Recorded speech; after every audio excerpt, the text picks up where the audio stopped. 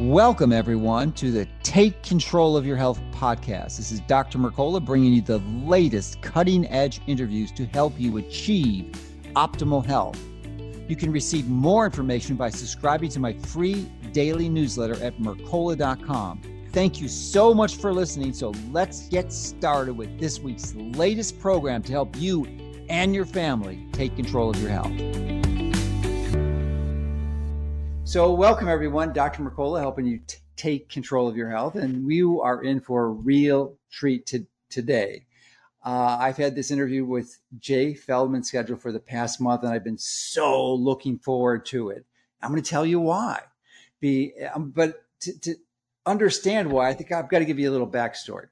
Now, you know, I've recently embraced Ray Peat's work earlier this year, which is a big challenge for me because I'd known of Ray Peat's work for well over 3 decades and completely dismissed it, largely because of confirmational bias, because I thought I knew better and I thought his ideas were wacky and crazy and he was a biologist, didn't know what he was talking about.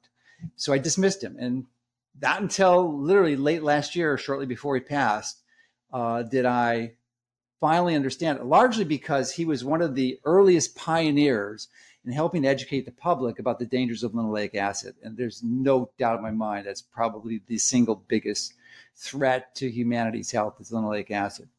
So they said if he was right about that, it's certainly worth exploring this other thing. So I want to let you know right off the bat that many of you, I read the comments, and many of you are concerned about this approach of the shift from my low carb recommendations to a high carb.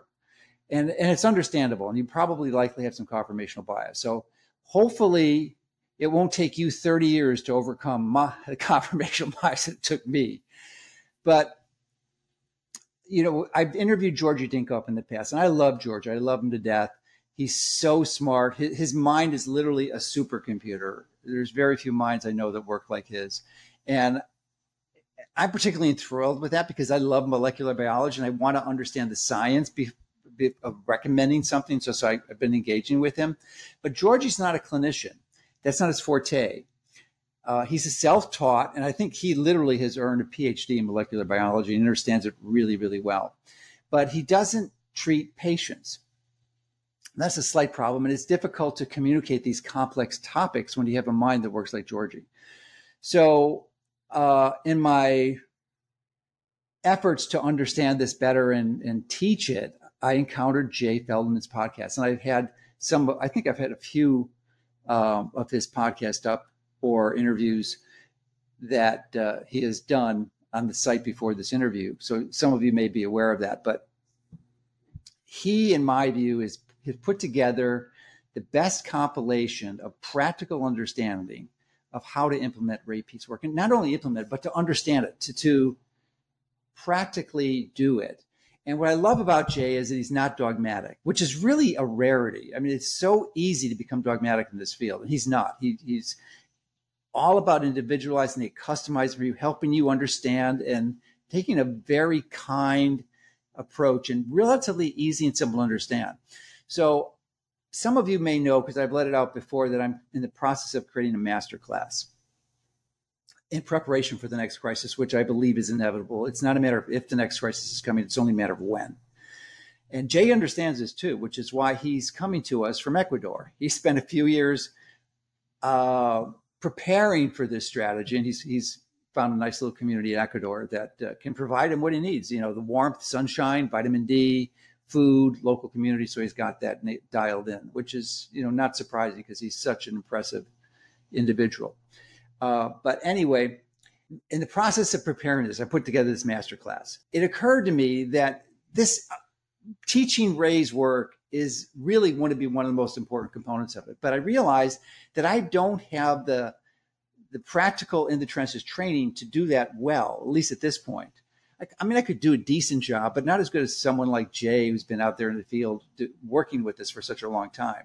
So I've decided that I'm going to integrate his work into the masterclass. Now, you don't have to wait for the masterclass to come out because I'm hoping to get it out this year, but it may not be. You can do his masterclass now, or at least my portion of the masterclass with his work, because he has a podcast that has I believe, over 100 episodes. And I'm in the process of actually watching all of them. I'm on episode number 55 that I was watching this morning.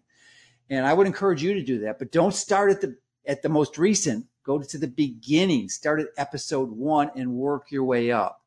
And you will be amazed and educated as to how to practically implement these strategies. So I would encourage you to do that now. You don't have to wait for my masterclass. Just do it now. Start at episode 1 and work your way up and watch them all. And I think it'll become really, really clear to you how and why this approach works. And it's so darn effective. Now, I was watching episode 55 this morning. Jay has a partner, a really good friend of his, a college buddy, and probably knew him before college, I suspect in high school. And they both started applying this information when they were teenagers. I mean, they've been at it a long time. And I felt really bad because, I mean, his good friend is Mike Fabe, I think. And Mike shared that early on, went to my site and mentioned my site a few times and adopted some of the things I was teaching at the time, which is probably over a decade ago. And I felt so bad because he got damaged. He got hurt from applying that. And it was never my intention to do that. It was always to do the best I could with the information I had at the time. So please, Jay, extend my deep apologies to Mike because that wasn't intentional. Oh, of course. Yeah. So that's enough of an intro to not give a background and why I'm so excited to interview Jay. I specifically have a lot of practical questions that I want to dialogue with Jay that that I haven't heard him at least discuss in the first 50 episodes on his podcast about this. Because the issue is, especially in my audience, most people have been taught by me and others that low carb is good, that the carb is, sugar is the devil, and it really is primarily responsible for all this, the pathology that we're seeing in society. And we know now that's not the case. I mean, if you've been studying this, it's the fat in the form of linoleic acid is the primary thing, but also it's not a simple solution. There's no single magic bullet. It's a complex not triage, but a set of recommendations to follow to help you get the proper amount of nutrients to create the maximum amount of cellular energy. It's all about Pete's work is called bioenergetic medicine, and it's in the process of creating the optimal amount of cellular energy and the least amount of exhaust in the form of reactive oxygen species.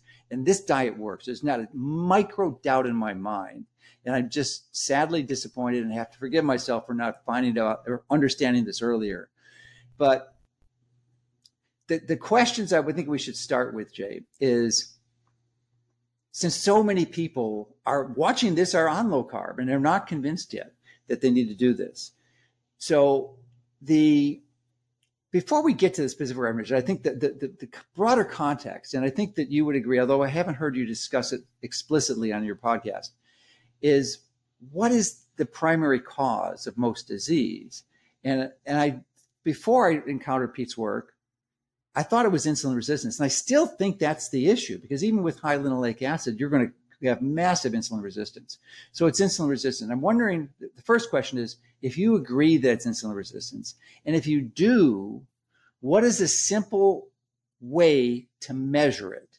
I was thinking it might be something as simple and inexpensive as a fasting insulin. I mean, maybe a glucose tolerance test might be better, but fasting insulin is easier, certainly, to implement. So what is your take on insulin resistance? Yeah, well, firstly, thank you so much for the introduction. I appreciate it. And I'm happy to be here. So yeah, I think as a starting place, as you were saying, I would always come back to the idea that the amount of cellular energy that's available is what's going to drive our health. And a lack of that energy is what's going to lead to disease processes, dysfunction, degeneration. And so when it comes to insulin resistance, for one, I think there's a bit of a misnomer. It's a helpful term for encapsulating a larger idea, but we get caught up on the idea of insulin. So I prefer, if we're going to say that there's one, what is the driver? It's typically a lack of energy caused by issues with producing energy, or inefficiencies in producing energy due to mitochondrial dysfunction, and that causes insulin resistance. So that's because your belief is that's the fundamental cause. Right. Okay. And that causes insulin resistance, right? So those things go hand in hand. And when we're talking about insulin resistance, we're talking about a situation where the cells aren't able to properly use glucose. The glucose builds up.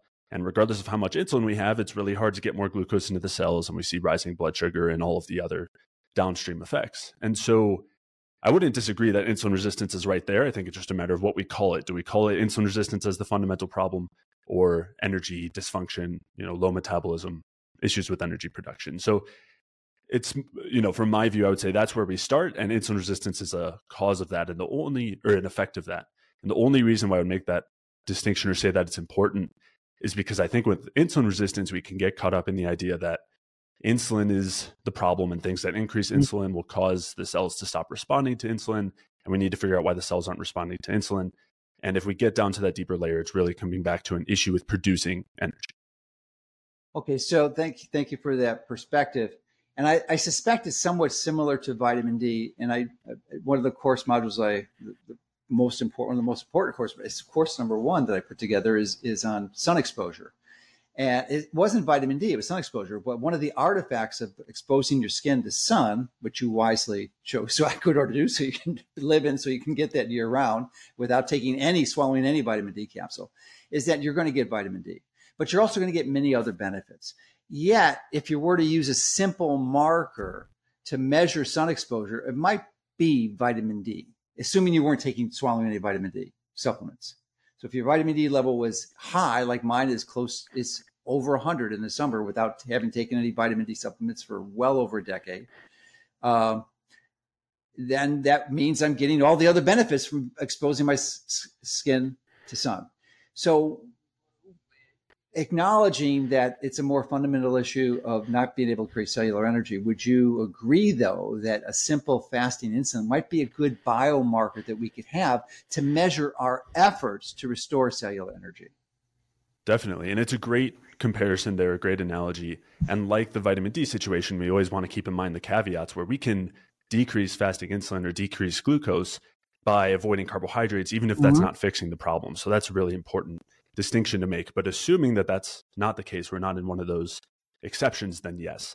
Looking at something like fasting insulin and other markers of insulin resistance, you mentioned the glucose tolerance test, which, as you alluded to, is a little bit less convenient. But in somebody who is consuming some amount of carbohydrates, looking at fasting insulin is a good marker of how well we're using the glucose and how well we're producing energy. Okay, good. I'm glad we're in agreement on that, because it seems like, and it's a relatively inexpensive test. It's not going to cost you an arm and a leg. I mean, it probably costs less expensive than a vitamin D. So that's a good start. So I guess the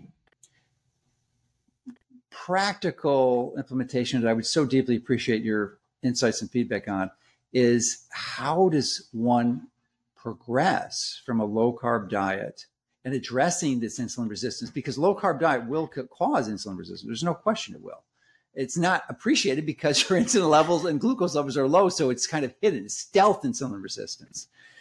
But how do you progress? Your typical person who's just saw the light and understands that, wow, I think I could do better by integrating some healthy carbohydrates into our diet. So what is your initial strategy to do that, to get them from low carb to healthy high carbs? Yeah, and it's a perfect question. And as you were alluding to, when we take out the carbs, we're just avoiding the problem. We haven't actually fixed the underlying energy dysfunction. And it's very similar to, I think, an analogy that we can all agree upon, which is the blood levels of cholesterol not causing heart disease, right? It's a scapegoat, it's a symptom, but it's not actually a driver there. And in the same way, I would say glucose and insulin are byproducts of this underlying issue with energy production that we see in elevated levels in insulin resistance and diabetes. So that's why we don't want to be blaming the carbohydrates. It's the fact that we can't use them well. And so when we've come to that conclusion and we're able to say, all right, I recognize that removing carbohydrates is not the solution. I want to be able to bring them back in, but I want to make sure that I'm using them well. How do we do that, right? How do we do that when coming from low carb? And this was something I did personally. I spent quite a long time in ketosis and cyclical ketosis and various low carb iterations and fasting and all of that. Right, the whole deal. You were there, been there and done that. It's not like you haven't explored that area. Absolutely. And most of the clients who I'm working with, or a good portion, are also coming from that place. And they've experienced the byproducts later on of poor sleep, insomnia, increased anxiety sometimes the rise in fasting glucose, sometimes drops in testosterone, drops in T3, drops in energy, drops in performance in the gym. So I experienced many of those things. A lot of the clients I'm working with have also experienced those. And so now when we come to the point of recognizing that wasn't a solution, it was just a Band-Aid that helps short term, but came at a long-term cost. What do we do in order to bring carbohydrates back in a healthy way so that we improve our ability to utilize them and minimize any negative effects? I think the first place that we both agree on is avoiding the polyunsaturated fats. That includes the seed oils, the omega-6s.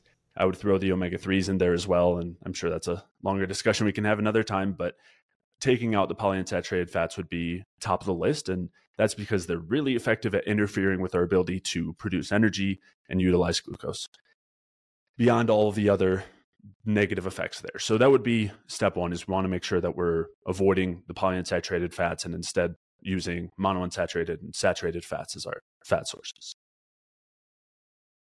After that, the question would be, what types of carbohydrates do we bring in and in what amount? And my general starting place, or my general mode of implementing any sort of intervention, is always slow and steady. It's always careful, because the slower and more carefully that we experiment and make changes, the easier it is to determine whether we might have made a mistake.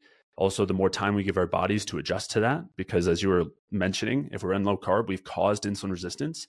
And anyone who is low carb and then takes a glucose tolerance test will see that. So we need to bring the carbs in slowly to slowly upregulate the enzymes that increase carb utilization and conversion to energy. So slow and steady is always my approach there. And along with that, it's really important that we make sure that we're bringing in the types of carbohydrates that are not going to cause intestinal irritation or endotoxin production, that we're going to digest really easily. Ideally, that also have some good polyphenols and other nutrients, micronutrients along with them. And so normally the place I'd like to start is with some whole fruit. And again, starting very slow. One caveat here that we can come back to, because we can almost separate into two situations. One is when we have underlying gut issues, microbial overgrowths, bacterial overgrowths that cause a lot of endotoxin. And if we're dealing with the major issue there, we want to be really careful about introducing any fermentable carbohydrate. So that includes fibers that are in fruits and sometimes some other carbohydrates in fruits. And that might be a different situation where we want to focus on very low fermentable carbohydrate sources. And that might be leaning into fruit juice over fruit, for example. But just particular fruit juices, we'd want to be careful with apple juice, for example, because there are fermentable carbohydrates in there. So there's some nuance there, but the place I would generally start is small amounts of whole fruit, assuming that someone doesn't have underlying digestive issues. All right, so that's a really good point. And what symptoms or tests can be done to alert the person that they have these underlying digestive issues, which may predispose them from complications that wouldn't occur if they didn't, and implementing the whole fruits, which is the ideal if you can tolerate them?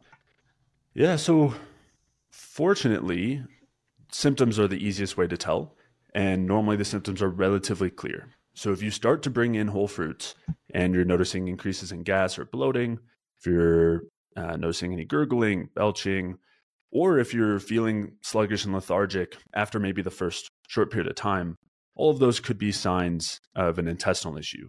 Another easy way to test would just be to have a bit of whole fruit sometimes and then have fruit juice at other times, and see if you notice a major difference between those two scenarios. If you feel a lot better with the fruit juice, then that's a pretty clear sign that we were having some issues with the fermentable carbohydrates, and we'll want to be really careful with those and work on restoring a proper microbiome.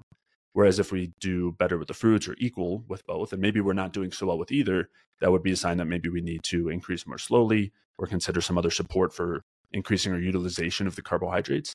And the other thing there is it could just take some time, because what we see, and this is clear in the research, as we increase carbohydrate intake, it increases insulin sensitivity. But we have to go through the steps to get there. And when we're coming from zero or very low, it will take a little bit of time to shift the hormonal state, the mitochondrial enzymes, all of those things to help increase our utilization of the carbohydrates and improve or restore insulin sensitivity. And what's a typical range of time that you would anticipate? So I like to use symptoms as the clearest way to guide us. And so if we're starting by, let's say, just adding a piece of fruit with each meal. And so we're still, carbohydrates are still pretty low at that point. Maybe we're talking 40 to 80 grams of carbs, depending on how much fruit we've had. I think that's never going to be the end point, but you might want to stay there for a week, 2 weeks, until just as long as you know that you're feeling better than you were prior. Maybe you're seeing a bit of improvement in sleep.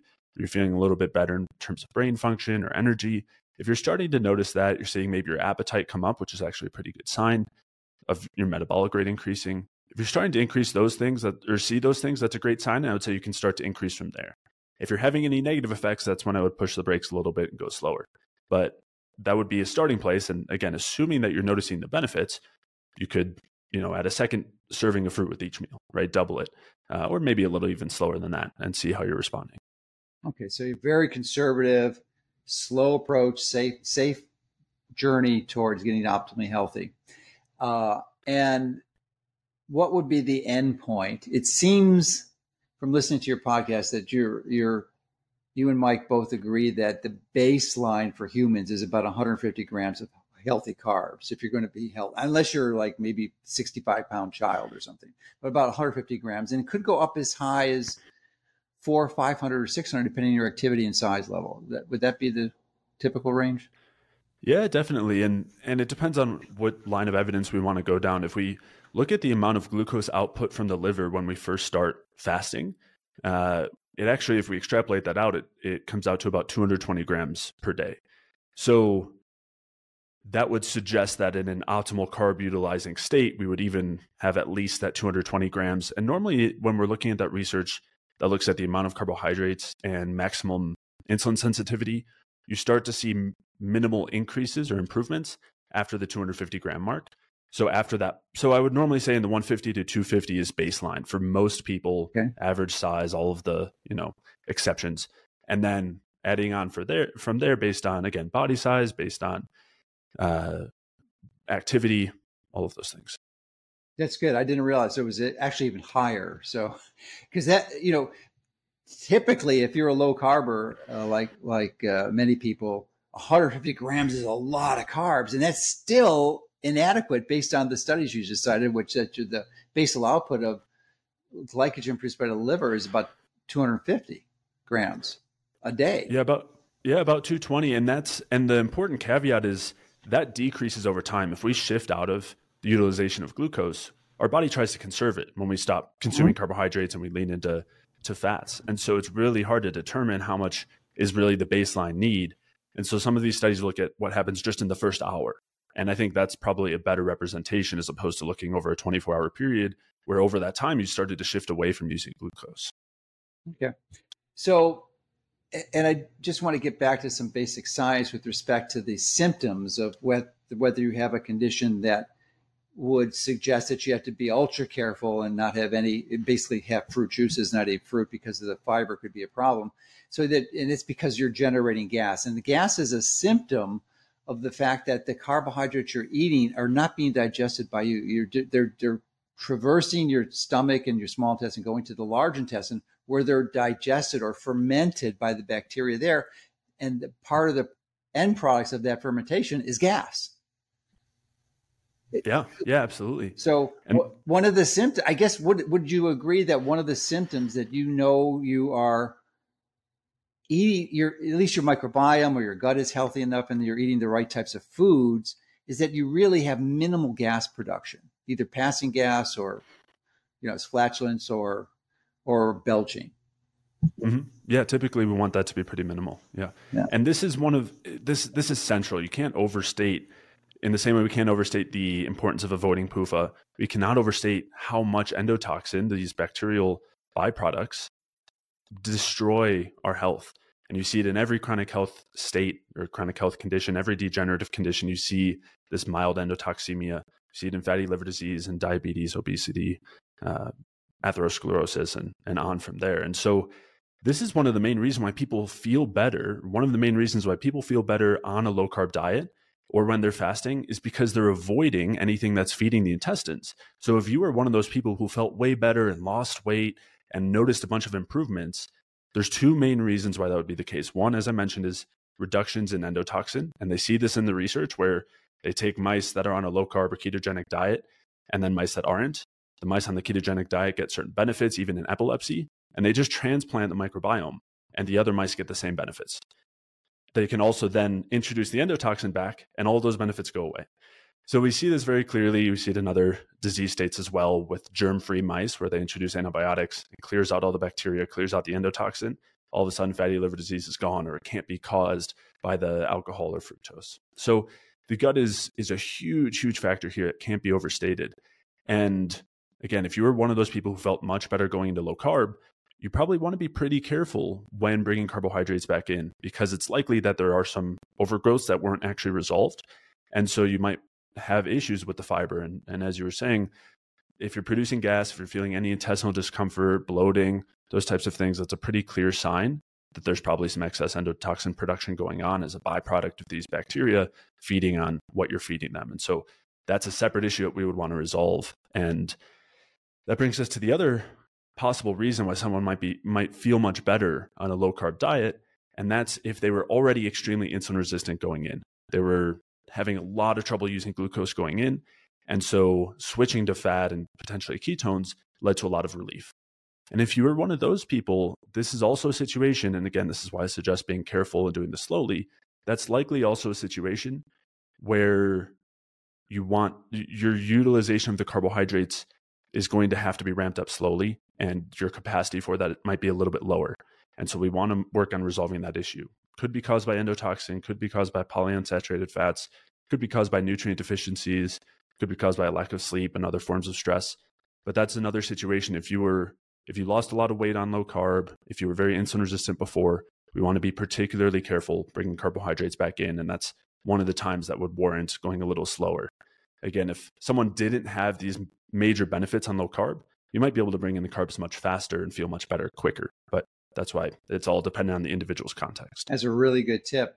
So with respect to the endotoxin, that another name for that is LPS, or lipopolysaccharide, and it's a component of the cell wall of gram-negative bacteria. So I'm wondering, at least my belief is that by gradually readjusting the foods and increasing the carbohydrates, you're actually going to change the microbiome of the gut and essentially competitively inhibit the growth of these bacteria so that you're going to be producing less endotoxin. Would that be a safe assumption, or what is your belief of what goes on? Because or are the gram positive also have some product that is an endotoxin that is detrimental? They do. So we can come back to that. But it's a really, really important point to highlight, and something that when you see all these pieces fit together, it just makes so much sense. When you see the effects of something like whole fruit on the microbiome, you see the types of fiber alongside the polyphenols. They shape the microbiome in a particular way that reduces the harmful bacteria and supports some of the more beneficial bacteria. It's almost as if we evolved eating fruit and created a microbiome that was conducive with our physiology based on that. And so, and of course, I'm being a little facetious here. I think that's probably a large part of what happened. And so, again, when we're talking fruit or even root vegetables, potatoes, sweet potatoes, carrots, parsnips, all of those, the polyphenols in there have mild antimicrobial effects, mild antibiotic effects that help to clear out some of these harmful bacteria. So if you don't have a major overgrowth and you can slowly increase your consumption of these types of carbohydrate sources, you'll naturally start to see a beneficial shift in your microbiome. So again, we have that fine line between too many symptoms and needing to address it directly. But for someone else who's doing all right, it should happen on its own. And I think that's part of the beauty of it, not to mention the presence of the carbohydrates in the intestines being incredibly anti-inflammatory as something that feeds the cells that line the intestines. And also, not to mention, it helps increase thyroid hormone, which will increase stomach acid and bile flow and motility. So a number of different processes going on here that help us maintain a healthy gut when we're consuming a carbohydrate-rich diet from these sorts of sources. So I would say that is the natural byproduct. But as you had asked, there are concerns with gram-positive bacteria as well. So they produce a parallel toxin to LPS, which is called LTA, or lipoteichoic acid, and it has a lot of similar effects. It's not studied as much. It's not used as widely in the research to cause inflammation and interfere with mitochondrial function, but it does seem to have very parallel effects. And so what that essentially means is we can't chalk it all down to gram negative versus gram positive, one being beneficial, one being harmful, but rather we want to, there's different species of bacteria within both gram positive and gram negative that are beneficial and that are relatively harmful. And the good news is we don't have to go and sort out each of which they are, which can be helpful to go through as well. But if we're just consuming a healthy carbohydrate-rich diet that's also rich in polyphenols, it'll naturally shape our microbiome to get rid of the more harmful ones. Not to mention it'll keep our low intestinal permeability and good motility, which if there are any toxins produced, it'll help those be cleared out much quicker and prevent them from entering the bloodstream. Plus, if we're consuming saturated, monounsaturated fats, those also have antimicrobial effects. Bile also has an antimicrobial effect. So consuming enough fat is also really supportive for our digestion through those means. And this is part of why I'd be careful with the super low fat diet. And these sorts of fats will also help to detoxify the endotoxin or LTA as well from the intestines. They carry them directly to the liver to be detoxified. So it's helpful to look at each of these steps because sometimes we need to address them directly. But the good news is as long as we're having a quote healthy diet, which of course it can mean different things depending on who we're talking to, but these things luckily will sort themselves out.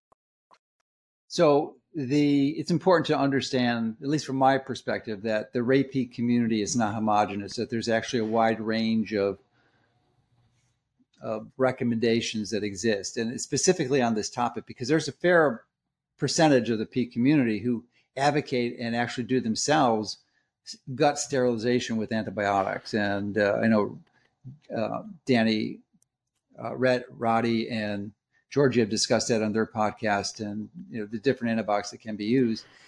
From a natural physician perspective, there's obviously concerns, and some antibiotics are worse than others, much worse. Should almost never be taken unless it's a life or death situation. But nevertheless, I still think that ideally it's best to avoid. And I'm wondering what your perspective is, because I don't think I've ever heard you advocate antibiotics directly, although I imagine there might be a situation, a rare an anomaly where that may be the best option.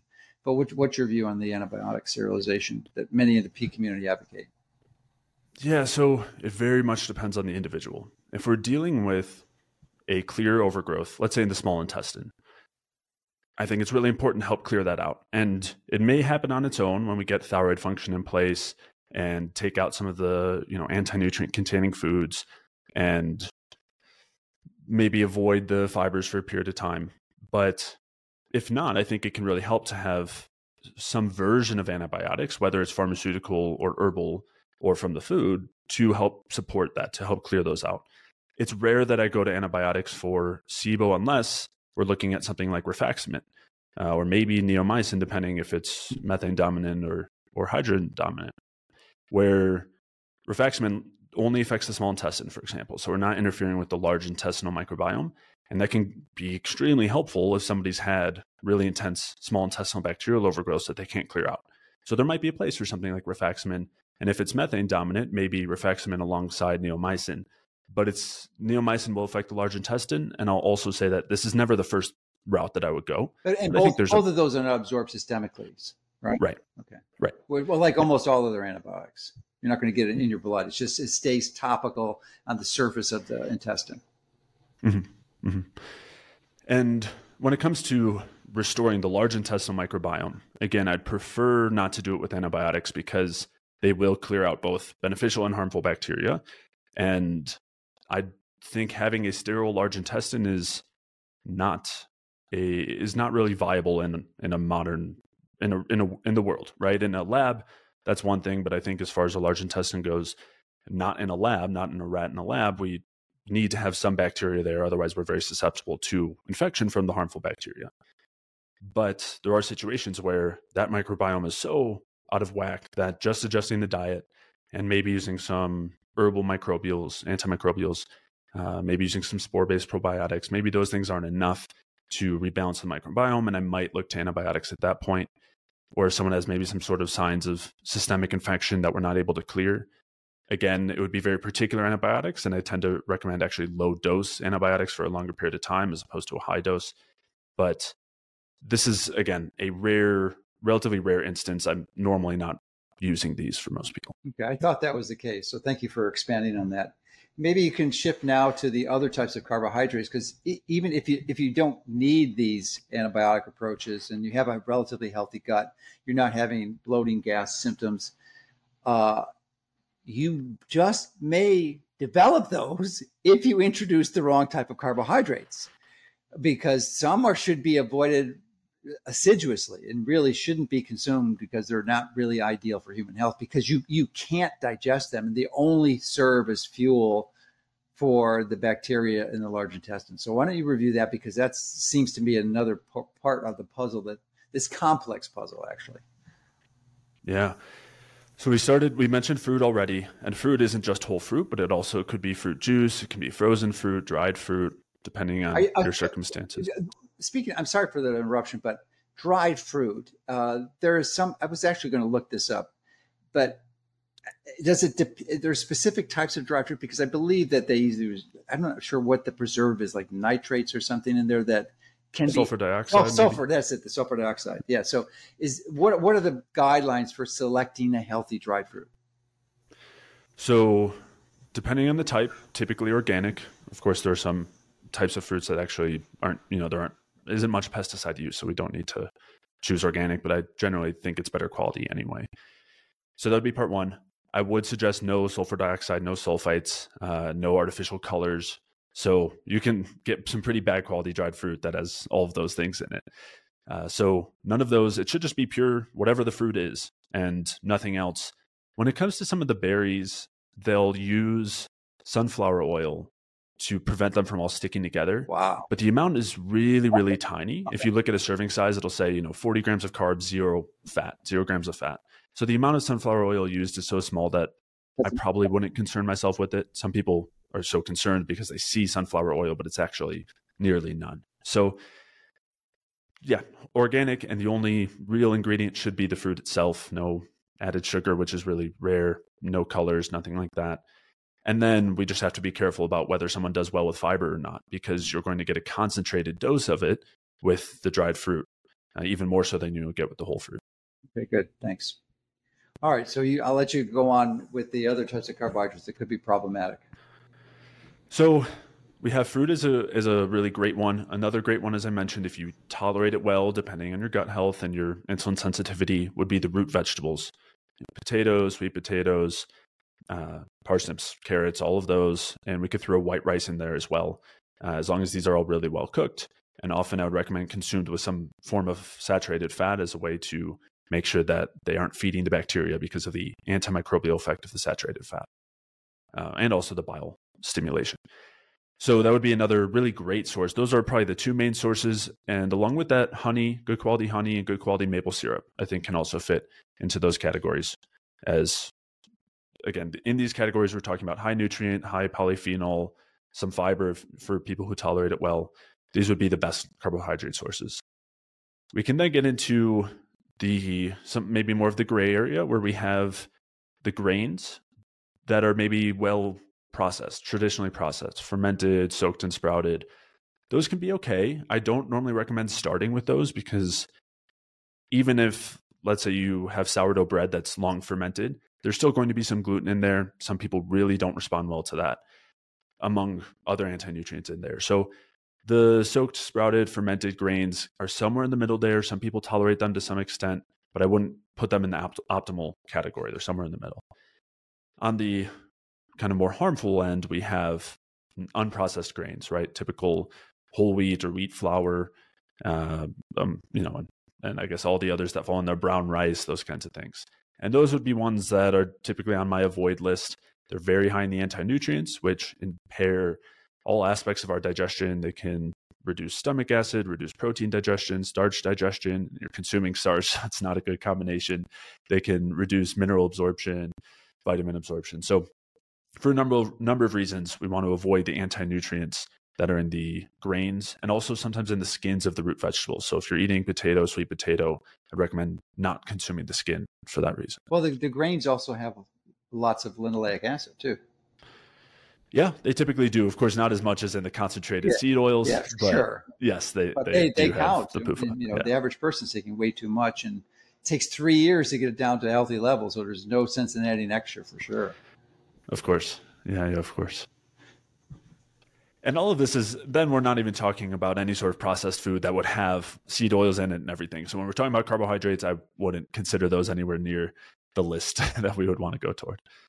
Yeah, that is actually, when you're making a recommendation to someone who doesn't really want to dive deep into the weeds like we're doing now, one of the simplest and most accurate recommendation is you cannot have any processed foods. Simply zero. You eliminate them from your diet, and that's going to have a radical improvement just by that one simple recommendation. Definitely. Yeah. And later on, when someone's doing well and they want to have more variety, there are decent, quote, processed food options that aren't so bad. I mean, there's potato chips cooked in olive oil, right? And that's not so bad if you need a snack and you're doing okay in other areas. How about coconut oil? They cook them in coconut oil too? Yeah, that's even better, but they're harder and harder to find. The main brands that were cooking them in coconut oil have largely stopped, and they really switched. I didn't even know that was a viable commercial option, that it was even anyone made that. Well, maybe it's not anymore. Okay. Yeah. So there are some, quote, processed food options, or you can make healthy alternatives to those things. So I don't think it's a necessarily never, but occasional, and only if you're already doing pretty well health-wise and doing well with the carbohydrates. Okay. Well, thank you for that distinction. All right. So that's been really helpful. But, okay. So, yeah, the grains you have to be careful of in general for the reasons you discussed. So let's get back to a person who has insulin resistance based on the fasting insulin level, and yet had done low carb and now is eating, it has been on a program for 6 months or so, and still the ideal fasting insulin measurement should be below 3. That's your goal. And if it's lower, that's even better. But say they're like 7 or 8. I mean, do you use this as a tool to help determine their metabolic flexibility? Because what I neglected to mention earlier, that's so important. I've said it many times, and I'm sure you're aware of it, that there was a study published last year in Journal of the American College of Cardiology that was based on NHANES data that studied it from 2018. And they found that 14 out of 15 people, 93% of the population, were metabolically inflexible. And that's, in my view, they use a variety of clinical characteristics, but essentially that's insulin resistant. So, and that data was 5 years old. So it's probably about 95% of people, at least 19 out of 20. So if we agree that insulin resistance or fasting insulin is the best way to measure that metabolic flexibility, it would seem that would be a simple, inexpensive strategy to monitor your progress through this program. So I'm wondering what you do when you encounter a person who's not at that 3 level, still relatively high on multiple times. Do you just keep going with the program, or is there anything special, any type of supplements or any other advice you'd have for that type of individual? Definitely. Yeah, definitely. And I normally would look for around a level of 5 or lower as far as insulin levels go. But in any case, the other thing I would throw in there is symptom-wise, if somebody is struggling to improve or restore their insulin sensitivity, we'll probably know through other ways as well. They might be gaining weight, their energy might be low. So if those things are happening, we can also assume that there's some sort of other issue going on. Could be digestive, could be issues with carb metabolism, whatever it is. And so that's normally something we can just see day to day, week to week, month to month, without just needing the test. But of course, corroborating those things with the test is helpful, and looking at other blood markers is helpful too, to help us identify where that problem actually is. And fasting insulin can help with that. In that situation, there are a number of things I would go to. But again, the question is, what is causing the issue with converting those carbohydrates to energy? Mm-hmm. We talked about endotoxin being a huge one. That's one of the more common ones if someone's already cut out the polyunsaturated fats. Endotoxin is really common, so we want to make sure that we've fixed everything up gut-wise. If not, that would be my target. If that's doing pretty well and we're generally, not overstressing, we're getting some good, comfortable movement in, and we're eating carbohydrates from the right sources, and we're still not seeing the benefits that we were looking for, or we're still not seeing the restoration of insulin sensitivity, then I might look for some other support for glucose metabolism. And that could be B vitamins, B1 and B3 in particular. I know you've talked a lot about niacinamide. Thiamine is another one that are crucial for producing energy from carbohydrates. And it's not just those two. biotin is involved, vitamin B5 is involved. So a number of the B vitamins are B2, riboflavin incredibly for important. FAD. Yep, absolutely. So supplementing with those would be potentially warranted there. And in general, those are things I see a ton of benefits from in terms of liver health, digestive health, just lowering stress, improving insulin sensitivity. So that would be something I'd look to there. I would also be looking at other hormonal indications. I'd be looking at thyroid status at that point, because if we've made some of these shifts, but we're not seeing the conversion from T4 to T3, or we're not seeing good thyroid hormone production, that could be a higher level issue that's causing a ton of things farther down the chain. And that can include insulin insensitivity, insulin resistance. So if that's the case, I would look toward doing everything we can to restore that. And if not, maybe looking to some supplementation to support that, either with the T4, T3 hormones, maybe sometimes just with T3, depending on the instance. But that's something I would consider. I would also look at the steroid sex hormone production for women, looking at whether there's maybe too high of estrogen, maybe not enough progesterone. That can be another huge factor here that can drive or contribute to insulin resistance. For men, I'd be looking at low testosterone. So I know you've talked through some of those hormones, and there's certainly a place for things like pregnenolone, progesterone, maybe a bit of DHEA to help support that hormonal state as well. And sometimes that's more of the level that's causing the insulin resistance rather than something within the mitochondria per se. Yeah, I didn't realize that was so intimately connected. That's great. So thank you for sharing that. Now, let's get back to the basics with respect to what is the ideal fuel for a body. And for the longest time I was teaching, it was fat. That was my understanding of mitochondrial physiology. And of course, I could pull up studies to justify that. Now I've learned that it is not the case, that beta oxidation of those long chain fats is actually going to cause 30 to 40 times as much reactive oxygen species. It's not going to generate the ideal fuel with the minimal amount of oxidative species. So I'd like you to discuss that. And actually, one of the justifications for having high amounts of fat, I was thinking about asking this when you were discussing the endotoxin, is that the generation of short chain fatty acids in the intestine, specifically really small ones like butyrate, which is a 4-carbon fat, is thought to be highly beneficial and nourishing for the enterocytes, the cells lining the intestine. So do you just think that, do you believe that that's going to happen normally when you're eating healthy, and that there's no additional benefit to adding supplemental butyric acid or extra fat to produce that butyric acid? Well, most supplemental butyrate doesn't actually make it to the large intestine. Yeah, you have to use it as a suppository. Right. You could do that, or you can feed fiber. So things like apple pectin, which is just the fiber from apples, will increase the production of butyrate. And so that's my preferred route. If we're getting fibers from fruits and we're able to handle them, we have a decent, healthy microbiome, then we're naturally going to be producing some amount of those short chain fatty acids. And I think that's quote normal and healthy. I think when we look at the interactions between the bacteria, you have the ones who produce short chain fatty acids, the ones that consume them. You have this whole ecosystem. As you said, the lining, those cells that line the intestines use them as well. So yeah, I think that's a part of all of this, but I don't think we necessarily want to consume fats for that effect. So getting back to the mitochondria, one of the benefits of optimizing the fuel in the mitochondria and having it be primarily glucose is that you're going to generate two interesting byproducts and molecules. One is metabolic water, otherwise known as deuterium depleted water, so it doesn't plug up the ATP synthase, and also carbon dioxide, which is commonly thought of as a waste product. But Pete has made it abundantly clear that this is a massively important molecule and a far superior and more important vasodilator than nitric oxide. It is the primary one, is carbon dioxide.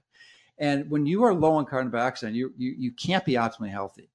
So, and if you're burning oxidizing fat in your mitochondria rather than glucose, you're not going to generate as much. And it also serves another role as protecting the proteins from being glycosylated, because Pete discusses it, but attaches very specific sites on the proteins that essentially creates this shield, this bulletproof shield around them that prevents this glycosylation. So maybe you could discuss that and, the optimal fuel that we were designed to have to eat. Yeah. Yeah. And the carbon dioxide also protects against lipid peroxidation.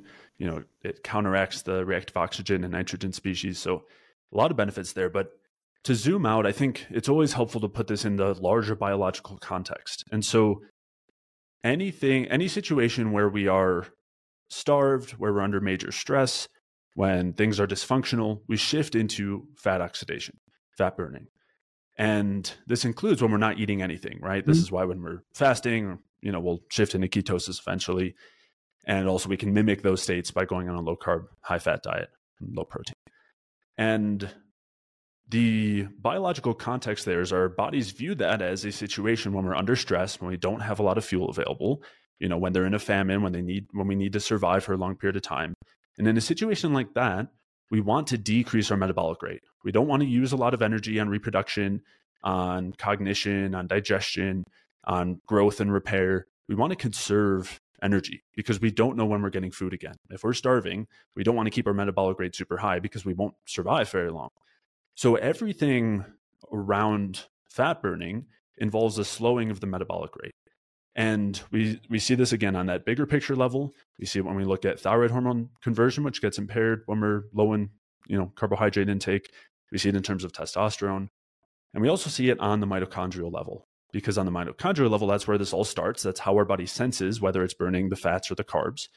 And when it's burning fats, it has a number of different places that slow down the actual respiration, that slow down the conversion from the fats to energy. And again, this is all healthy and adaptive in that it allows us to survive if we're starving, but it's not ideal for thriving. It's not ideal for optimal function. It's not ideal for reproduction, right? Our bodies don't want to reproduce if there's not food available. It's not ideal for high level cognition, high order thinking. So when we zoom into the mitochondria, we see all of this happening in the biochemical levels. What we see is that the primary difference, between glycolysis, the starting of burning carbs, and the beta oxidation of the fats is a difference in the amount of NADH and FADH2 that gets produced. And when we then finish out through the Krebs cycle and then go to the electron transport chain, depending on the length of the fatty acid, there will be considerably more, sometimes 250% as much FADH2 relative to NADH. And what happens is because we have this major drop off of electrons at complex 2 through the FADH2 relative to the complex 1, what we end up with is what you've described before, reverse electron transport. The reason for this is because another term for it is reductive. Exactly, reductive stress. And that's because complex 1 and complex 2 both use the CoQ electron acceptor. And so if you're favoring complex 2, you're going to reduce the amount of electrons that can be dropped off at complex 1, and you're going to reduce the amount of electrons at complex 1 that can keep going down the chain. So you get a buildup there, and you get this reverse electron transport and major production of reactive oxygen species at complex 1. The other thing that happens is because of this buildup at complex 1, the NADH can't drop off its electrons. And so you get this buildup of NADH relative to NAD. And our bodies are really smart when they see this, because this then affects everything farther up the chain. It affects various steps of the Krebs cycle. There's 3 different steps that need the NAD. So each of those get reduced. The activity of those steps gets reduced. So we're slowing the activity through the Krebs cycle. We're getting buildups of citrate, for example, that increases the synthesis of fat. And that gets built up even further. We end up with a buildup of acetyl-CoA, so that reduces the conversion of pyruvate to acetyl-CoA, which also is dependent on NAD. So we've got 2 ways that that's being inhibited. And then when you look back up at glycolysis, there's a number of steps there that get inhibited as well due to this high NADH to NAD ratio, this high reduced state of the mitochondria. So that is just a part of the natural braking mechanism that happens to make sure that when we're burning fats, we're doing it slowly, and we produce a lot of reactive oxygen species, which also slows this down. What it'll often do is, because of the potential damage here, the potential lipid peroxidation and all the other DNA damage that happens as a result of this, is then you'll induce things like uncoupling, which will fully stop our ATP production. So we've got a number of these different mechanisms that basically are signals, right? It's telling our body that when we're burning fats, we need to slow everything down. We need to slow our metabolic rate. And we're going to be producing a lot more of these reactive oxygen species. We're going to be slowing things down at the electron transport chain. And as we're discussing, this is not ideal. If energy is the currency of our health, if that's what allows us to function and get us out of this constant stress state, and the main thing that's going to oppose cortisol, get our thyroid up, get our reproductive activity up, get our digestion up, liver health, all of those things, we don't want to be relying on fat burning. Again, outside of those cases where we really don't want much energy, like a muscle at rest. But when we're talking about the tissues that need it, we need that energy. And so that's the crux of this difference between the carbon fat burning. And then, as you mentioned, we have the CO2, the cherry on top, although it's really just as much importance as all these others, because it protects against the oxidative stress, so to speak, or reductive stress, as well as being the main thing that oxygenates the cell, which keeps respiration going faster. Again, that's another braking mechanism, is the cell will take up less oxygen because it's producing less CO2, which it needs for that uptake of oxygen at the cell. So yeah, that's unfortunately, I was in the low carb sphere as well, and got hooked on the idea that for, sugar burning is the one that's the unhealthy fuel and produces all the oxidative stress and everything. But totally, missing what's actually going on. Backwards. Yeah. And that was a very excellent description metabolically. You really understand the science very well. So thank you for sharing that. That was excellent. And so basically, when you shift to burning fat or oxidizing fat in the mitochondria, that's a metabolic inhibitor. And you can really throttle back your thyroid gland. And of course, the conventional approach, or even the natural medicine approach, is to use thyroid supplements. Now, if you're a conventional medical doctor, this is actually one of the ways you differentiate between a conventional medical doctor and a natural medical doctor, is the type of thyroid hormone they're prescribing.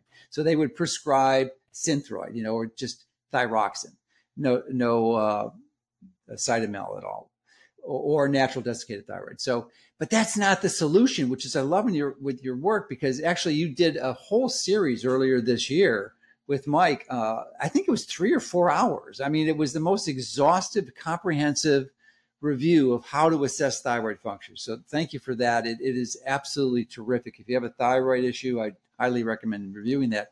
But the end result, like in shortcut to the 4 hours watching it, is that thyroid hormone is not the first step. That is not how you treat thyroid. You've got to fix the problem at a foundational level.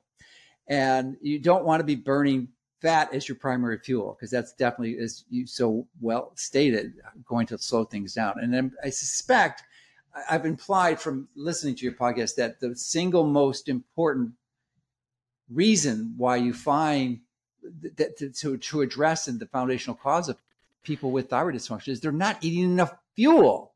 And actually, this is a good point too. You differentiate between the term fuel and energy. So maybe go in there and address the thyroid issue with respect to not getting enough calories. I mean, they're actually below the minimum required to sustain their weight, many people. I mean, is that your experience in treating people with this issue? Absolutely. Absolutely. And it's really tragic, because I think the number one worst thing we can do, maybe we can debate. I don't know whether it's linoleic acid or under eating. It's a hard one. I'll tell you what's even worse than both those: under eating with primarily linoleic acid. Definitely. And that's probably the case in most situations. Yeah. So we were talking about this on the mitochondria, and what happens is that lack of energy triggers the stress hormones. These are the main signals that start us off, whether our blood sugar drops or we have low energy, whatever it is. And these stress hormones tell our body, hey, we've got an emergency right now. Long term, if this continues, we're going to have to slow things down. And they do that by then regulating things at the thyroid, decreasing thyroid hormone production and conversion, decreasing testosterone production, a number of other factors. I mean, we know the havoc that cortisol wreaks and the glucocorticoids wreak. And so coming back to well, I guess there's two questions here. So one is the thyroid side, as you were saying. That is just a response to a state where we're in a lack of energy, right? It's the main metabolic regulator, the main thing determining our metabolic rate, and it will turn down, which is great, because if we need to survive when we're starving, we want a low thyroid, we want low thyroid activity, but it's going to come at a cost of our health. And that's not ideal for us on the individual level or community or species level or anything like that. So that's part one. But as you were saying, when it comes to the things affecting how much energy we can talk about carbs versus fat. We can talk about nutrients. We can talk about endotoxin. But But if there's not enough fuel coming in, we're never going to have enough energy. We're going to trigger stress. That's how we're going to have to get our energy. And that fuel coming in is calories, or we can call it calories. It's carbs, fats, protein, and mostly the carbs and fats that are going to be used as fuel. And it's a really important distinction, because when we call calories energy, when we call these macronutrients energy, we're ignoring everything that goes into the conversion from them to energy. And what that leads to is this idea that when we're gaining weight or when we're overweight, that was from consuming too many calories, too much energy. But the actual problem is we're consuming maybe a normal amount of fuel, of calories, but we're not able to convert it to energy. So then we end up storing it as body fat. And this is really great news, because what it means is that the eat less, exercise more narrative, the idea that when we're having an issue, when we're overweight, we just need to eat less, is totally missing the point, totally missing what the actual problem is, which is that we're not using the fuel that's coming in. That's probably because the type of fuel coming in might be high in linoleic acid and PUFA. It might be, it might have a number of different issues, but the problem is not how much we're eating. And when we undereat, and I was totally a victim of this, I underate for a very long time. And I again, as I was saying, I think this was the worst thing I could have ever done for my health. And so many people who I'm working with, again, who come to me are definitely undereating. It is guaranteeing that we're going to turn down our thyroid. We're going to turn down our reproductive hormones. We're going to be in a constant stress state, and that's going to lead to degradation of muscle, of bone, of organ function.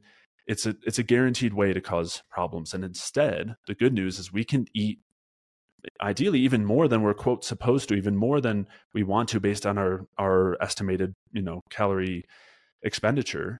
And if we're converting it really well to energy, we can still be losing body fat, because that will still have fat release from the fat stores without storing anything, because we're converting it all to energy. And that also means we can have repair of the degenerated areas. It means we can upregulate our reproductive function. We can upregulate our cognitive function.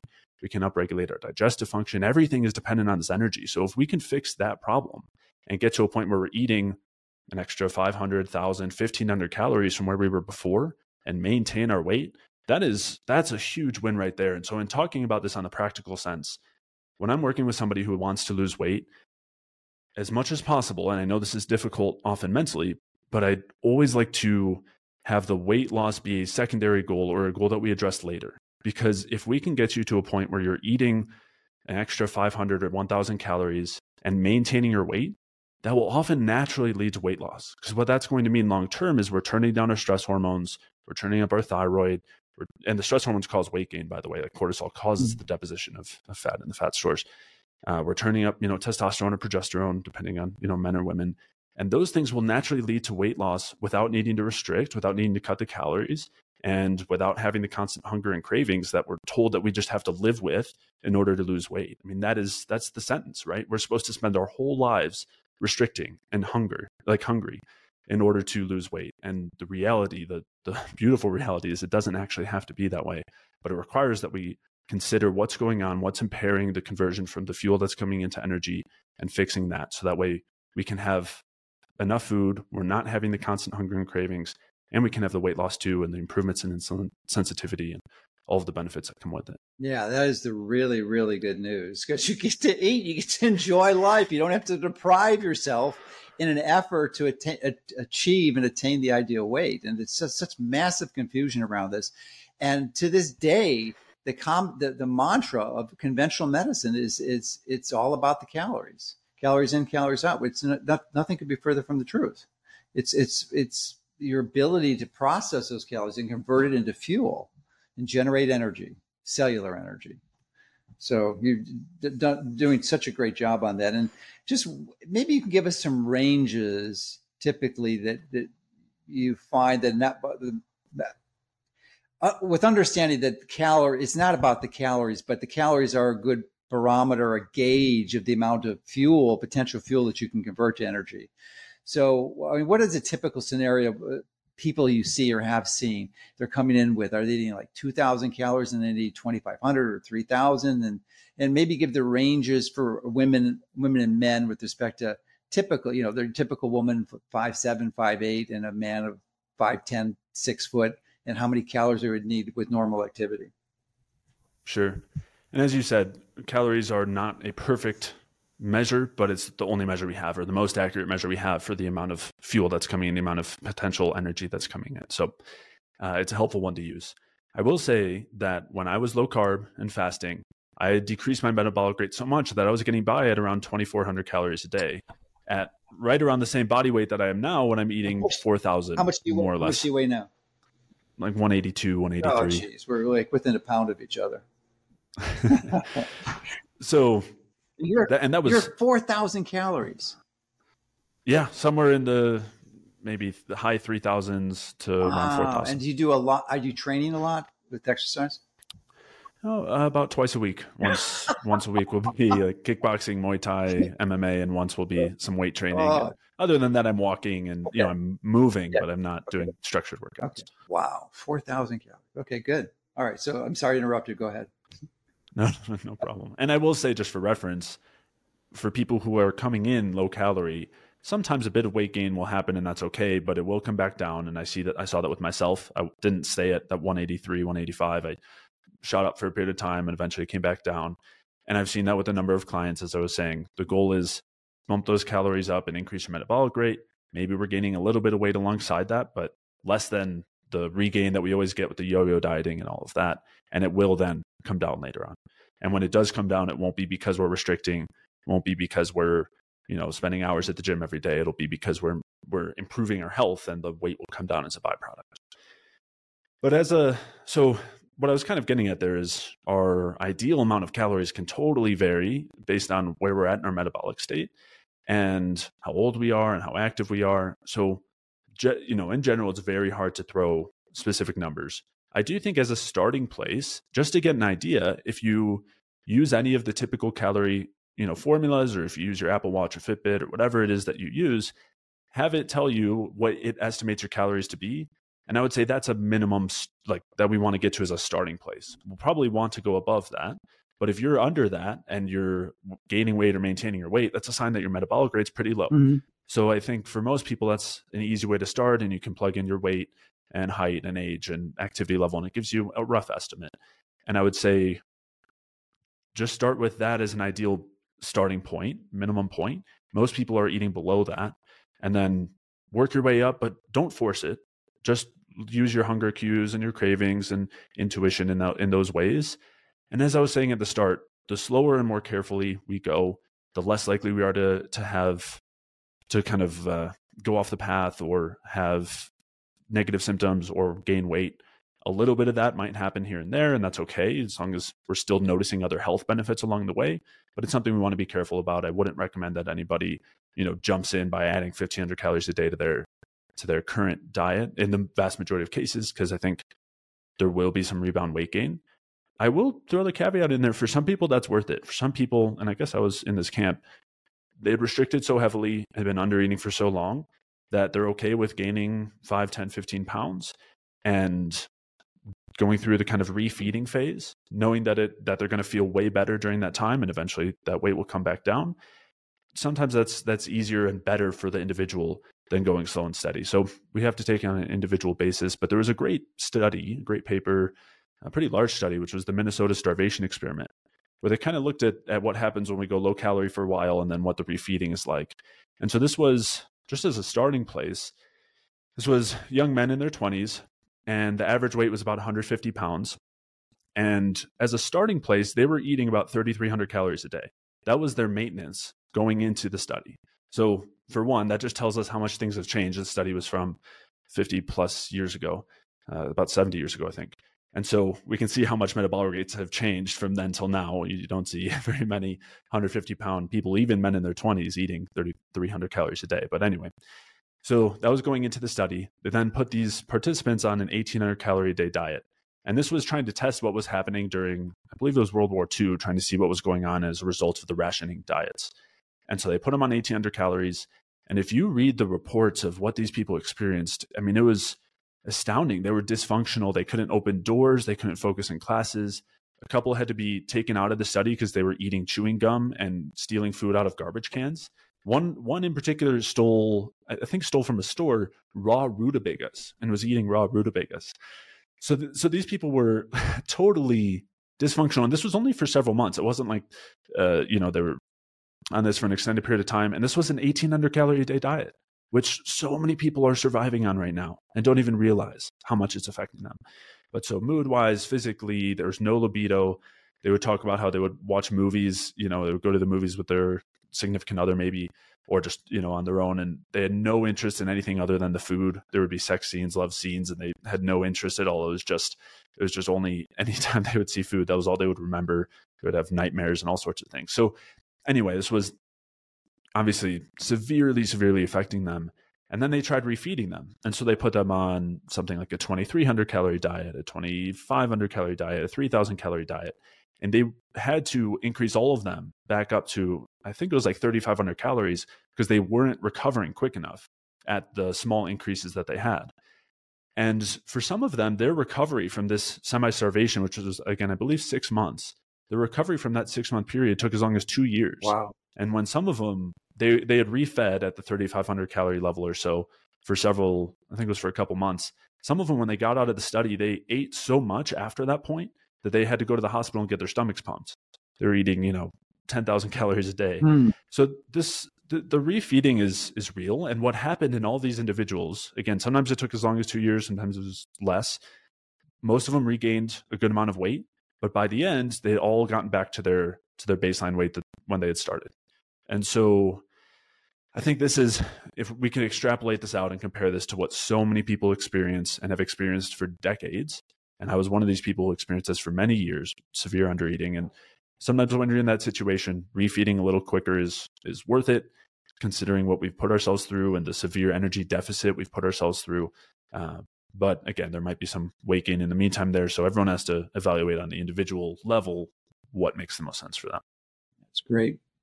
So that's interesting. Now, for people to start on this, it seems from my perspective that the first step is to calculate how much protein you need, because you need a baseline protein, and that pretty much is consistent for everyone. And I love your recommendation and Mike's of 0.6 to 0.8 grams of protein per pound of body weight. And I'm assuming that's lean body mass, right? Or do you just take the total body weight? In the studies looking at this, they were looking at total body weight, but I would do this assuming you're at your goal body weight. Okay. There's still some fat mass there. We're not ignoring all the fat mass because that was what the studies were based on. But if someone's largely overweight, it will skew the values. So I would say ideal body weight, 0.6 to 0.8 grams of ideal body weight. Okay, good. So anyway, you make that calculation, and if you're going to eat the right amount of calories, it's probably about 15% of your total calories would be protein. And it's got to be the right protein, and we're not going to go into the details of that here or now. But you get that number down first, and you prioritize it, and you want typically minimum of 20 to 30 grams at a meal, divided equally to a few hours apart, just to make sure that you can get that stimulus to mTOR. But then, how do you advise distributing the calories between because there's only two other macronutrients left, fat and carbs, especially if you're coming from a high carb. I mean, low carb, you're going to be like 5%, 10%. So typically the low carb diet is like 70, 80% fat. And so what do you, I think you're recommending 30 to 40% fat and the rest is carbs.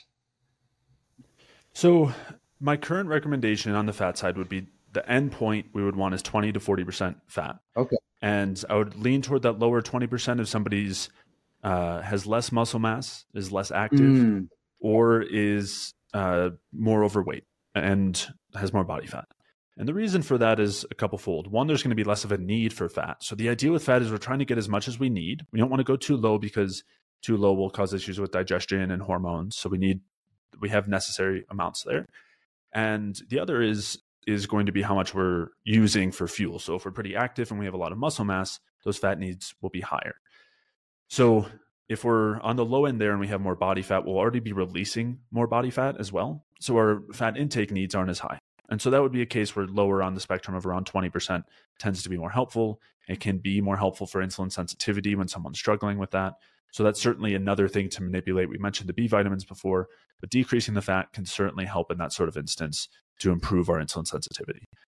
So that would be the low end there. And then on the high end, 30 to 40% would be more for someone who's leaner, has more body muscle mass, and who's more active. And so that would be the higher end of the range. And then we kind of flip that with carbs. So the carbs can really be, again, anywhere from 40 to 60%, if we're opposing that with the fat. And so it would be on the higher end of that carb range if your fat is lower, and on the lower end of that carb range if your fat is higher, just kind of adjusting it. As you said, protein first, and then looking at fat can be the next most helpful one.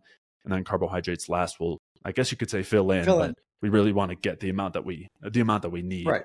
So that's a helpful context there. But what I will say is if someone's coming from 80% fat, 20% protein, we don't, and they're starting with insulin resistance and things, we don't want to jump to 20% fat, 60% carbs, and 20% protein. That jump will not go too well. So what we were talking about there is those macronutrient ranges is kind of the end point.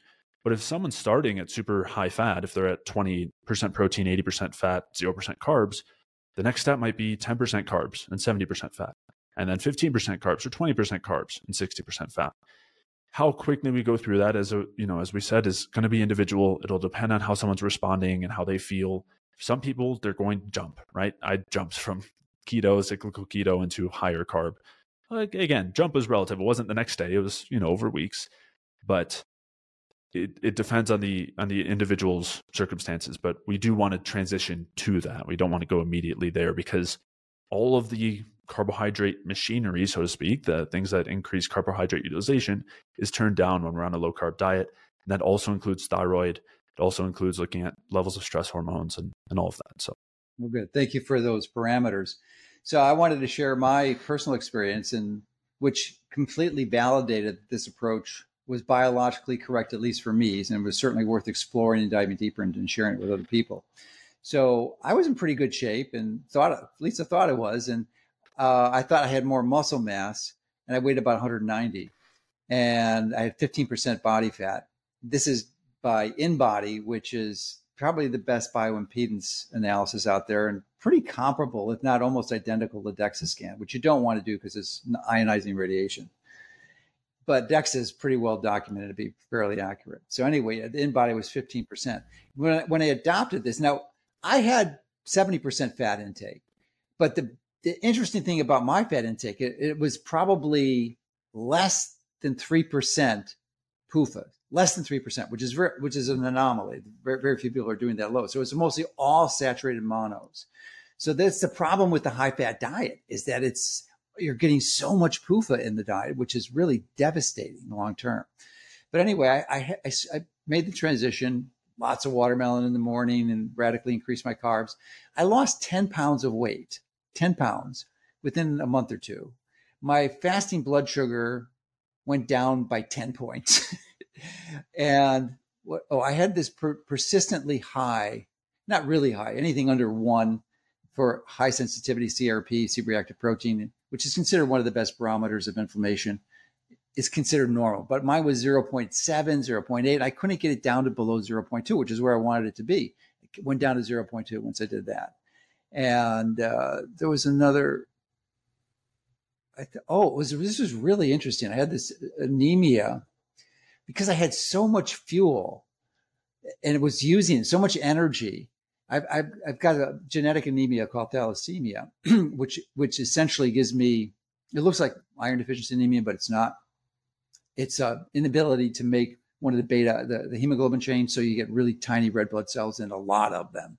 Well, as a result, I've always been anemic. Hemoglobin's typically below 12, but my hemoglobin shot up to 14, and my iron level, the ferritin level, dropped dramatically because I was actually my body was able to make a lot more red blood cells. Now that kind of reverted back since then, but I thought it was just absolutely fascinating that happened. It was just astonishing, actually, that you could have that dramatic a change. Because I had that my whole life, and all of a sudden it changed. And what was the other thing?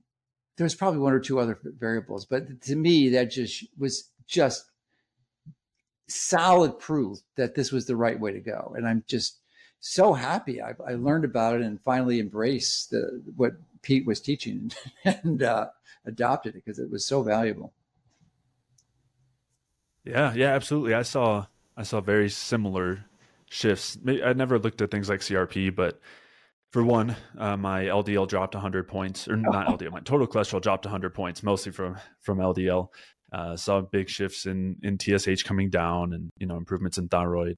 I unfortunately don't have as many before and after tests because this was quite a while back, and as you said, I was in college and Yeah. maybe 19 at the time. Yeah, So, you but weren't an avid biohacker at the time, but you're an early adopter for sure. So one of the things, you know, there's so many places we can go, but I was had over 40 years of long distance running, and I'm glad I did that rather than starting with resistance training, because I've learned recently that if you do excess resistance training, it's really dangerous, because you're just pushing way too hard, and it's actually decreases your life expectancy. So where long-term endurance exercise doesn't do that, you still get some benefit. It's not as much. The best is just simple movement or walking. I mean, that is the ultimate. And you're doing it. You embrace it. You get it. You understand that. Just the movement, and you don't need a lot of resistance training. But for those that are doing it, one of the podcasts I was listening to where you discuss this, which is really fascinating observation, is that once you get your cellular energy up and you dial these in, you can get the same benefit with a fraction of the exercise. And, because people are trying to gain muscle mass because it's important. You don't want to have sarcopenia. You don't want to be frail when you're elderly. So you go to the gym and hit the resistance training. But if you're not able to have the cellular energy to convert that signal into muscle mass, it's all useless almost. It's a waste of time, effort, and energy, and may be highly counterproductive. So maybe you can comment on that, because it was really mind blowing. It was so obvious when you stated that, yeah, you have to have cellular energy, otherwise it doesn't work. You cannot create muscle. yeah, and all the signals, muscle is as important as it is. If we're trying to survive through a famine, it's not all that important. Surviving is more important. And so we have to, and our brains are more important. Even though we'll turn down the function there, we don't want to be degrading in those more important organs. We'll degrade our muscle first for sure. And we see that as well, even some of these recent fasting studies where, when they compare a fasting group, an intermittent fasting group in humans versus a regular group, and they're both in a calorie deficit, the fasting group loses a lot more lean body mass, a lot more muscle mass because of the stress. And it's very similar to what happens when we're avoiding carbohydrates. And yeah, so I experienced that myself for sure. I was someone who had been working out for a long time at that point, and with building muscle being really the main goal, as well as building strength. And those things shot up with the same stimulus after bringing the carbs and calories up, which, I think to somebody who is maybe a bodybuilder, they're like, yeah, of course, you're not gonna gain muscle when you're in a cut, so to speak. But so many of us in the, when we were in the low carb space, that we didn't put those things together.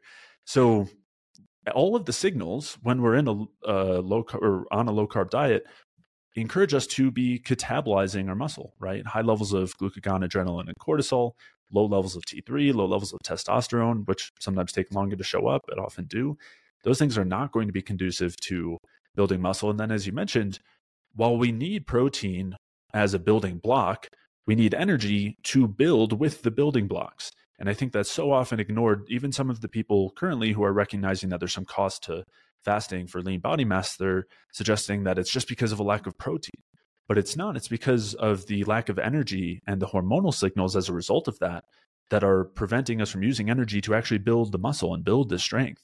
So that's absolutely key. And I think, as you were saying, the amount of stimulus we need to build muscle goes down considerably when we have enough energy on board, when we're in a really well-fueled state, high nutrient state, and high, essentially, anabolic state. Yeah.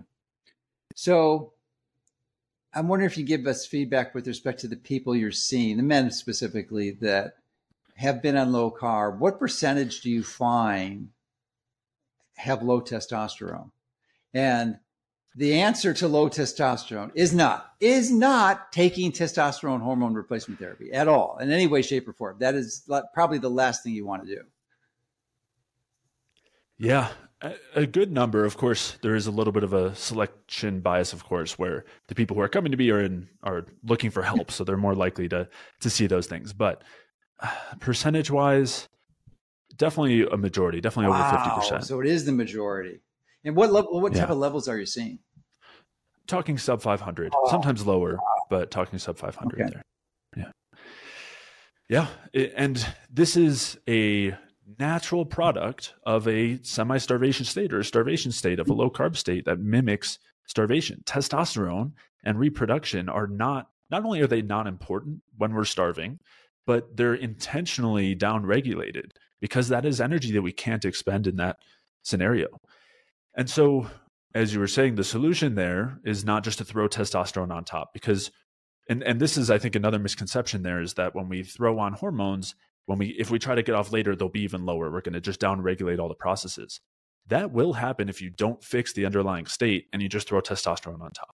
What you're going to be doing essentially is what you're telling your body, you're giving it a signal that says, we actually still want to prioritize reproduction and muscle, even though we're in a low energy state. And that has to come from somewhere. So what that means is you're inherently down-regulating or deprioritizing other tissues, liver, kidney, brain, digestion, and forcing the prioritization of reproduction and muscle mass. You don't want to do that in a low energy state. I mean, if your only goal is what you look like and aesthetics without any concern for health, then maybe. But I think that's I like that. right. But instead, what we want to do is look at what has led to the low testosterone in the first place, and reverse that state, which essentially comes down to energy. And we see it even, you zoom in any area and you see this. So you zoom into the testicles, the cells that are the Leydig cells, the production of testosterone. If there's not enough ATP there, they won't be producing testosterone. If there are issues with the electron transport chain, they won't be producing testosterone. If you don't have enough T3 there, you won't be producing testosterone, because T3 moves the cholesterol into the place in the mitochondria to convert it to pregnenolone and the other steroids. So all of the big picture things that increase our metabolic rate will increase testosterone. And then on the flip side, if you have cortisol there, you're not going to be producing testosterone. It's a negative, it has an inhibition there. So what we don't want to do is just zoom into the testicle only and say, well, how do we fix that? We want to look at the big picture and say, well, how do we get out of a constant stress state? And the biggest thing is producing energy. And how do we do that? It's getting enough carbohydrates and fats and protein, getting enough nutrients, looking at sufficiency there, and optimal, what is optimal to have, and then make sure that we're converting it well, lowering endotoxin, making sure we're getting enough sunlight, making sure we're getting enough sleep, making sure we're getting nutrients, supporting our hormonal state. And in the process of doing that, I think it's okay to support a little further with some extra hormones. If someone's really low in thyroid and it's not improving after a good period of time of fixing the foundations, a little bit extra support there can help. And that can increase testosterone. And I'd rather look at thyroid before testosterone if we're going to supply some hormone. And I'm not saying even testosterone, I'm saying even pregnenolone and DHEA. Mm-hmm. I mean, there's a place for those too. I might look at thyroid first, see how that's looking, and then maybe try pregnenolone and DHEA after. It kind of depends on the individual, but those are also helpful precursors to testosterone that can help provide some support in the meantime. And again, we don't have to be concerned that when we go off of those, our testosterone production is just going to go to the floor.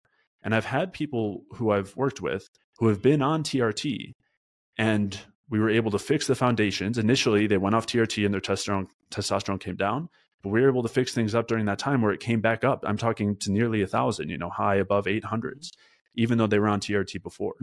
So again, that just points to the situation where if we fix the foundations and what was causing low testosterone in the first place, even if we're supporting, with pregnenolone, DHEA, thyroid, we can still restore that ability to produce testosterone.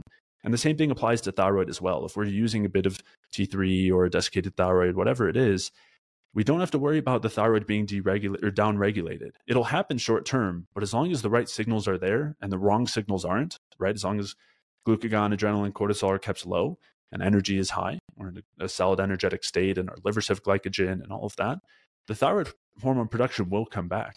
It's just a matter of supporting us to get there, and using some support like the thyroid hormones, pregnenolone, DHEA, after the foundations are in place can help us get to that point. So multifactorial approach, but totally doable and solvable. So logical the way you explain it. It's so obvious.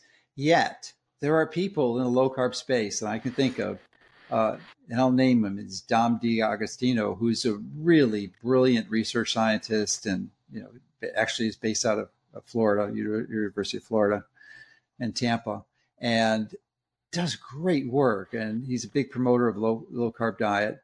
and not necessarily ketosis, although he recommends it therapeutically, but he's also a bodybuilder. And I think he's deadlifted 700 pounds, 800 pounds. He's been bodybuilding most of his life.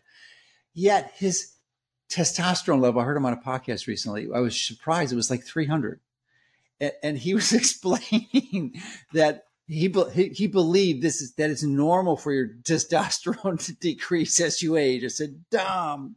I'm tempted to communicate with him, and I think he'd be open to it because he's not a dogmatic guy. He seems to be pretty open in general. I really like him as a person, but he doesn't understand this testosterone. Yeah, and there are a number of keto and carnivore advocates that I've seen who have mentioned that they have low testosterone, but they've got the muscle mass, so it's got to be okay. But Dom is great. I had a kind of friendly debate with him. We did a 2-part debate where we discussed. I think that's where he mentioned it. That's why I saw it, because you had a discussion with him. That's where he mentioned that his testosterone was 300. Yeah, and of course we had some disagreements. It didn't really come together on everything. Although I do think it's important to mention, and I don't want to, watch the interview, so I'm not taking this all to context, but one of the first things he started with is that he does not suggest a ketogenic diet as a health diet. Right. His only suggestion for it is in certain disease states like epilepsy, which even then I think what we're looking at there is a carb metabolism problem, high lactate, a number of other things that suggest that if we fixed carb metabolism, we might be able to resolve the issue without needing to go to a ketogenic diet, but that's a separate question. But in any case, that was one of the first things he said, was that he's not suggesting this as a health diet. That's a switch for him, but it was a really healthy move in the right direction. It shows his flexibility and openness. Mm-hmm. Mm-hmm. So do you think that there's ever, clearly you can't discount the fact that people have improved from doing keto. And you alluded earlier to some of the reasons why that is, typically because of endotoxin and lowering the fuel to feed those bacteria and produce it. But do you ever think that there's an indication to start on that to regain insulin sensitivity, or you just think that it's just a totally wrong direction and it'd be far safer to go along the lines that we discussed earlier? So if we are choosing between continuing to do what the individual is doing or going to keto or carnivore are probably a better place to go, right? And you mentioned endotoxin is one main reason, and we see this borne out in the research too. Another reason is poor glucose metabolism, insulin resistance. Mm-hmm. If someone's insulin resistant, they're not using the carbs coming in. And if they're not going to fix it, then sure, we might as well avoid them for that period of time. But I would say the better route is to work on fixing it. And in the vast majority of cases, the people who are in that state are not coming from a fruit, like a whole food, fruit, root vegetables, good low PUFA protein sources, low PUFA fat sources type of diet and experiencing what they've experienced in the vast majority of cases. So my suggestion would be just go to that. We don't even have to overcomplicate it. Let's not avoid carbs. Let's not avoid all, non-animal products. Let's include those things, but just shift toward whole food, low PUFA, easily digestible foods, away from the grains. For the vast majority of people, that gets them to where they need to go without needing something as restrictive and inherently stressful as keto and carnivore. If that is the only way for someone to move forward, like if it's that or sticking with what they're doing, then do it. Do keto or carnivore. There is an inherent long-term negative to it. There's inherent stress that comes with it. I never think it's the optimal route, so to speak. But if that is the route that someone needs to go to make a change, then I think it's fine to start there. I would just say, let's not stick with that long term. I'd really prefer to shift, to including, quote, healthy carbohydrates as soon as possible. And that's because whether the stress is for 3 months or a year, it's always going to be a negative.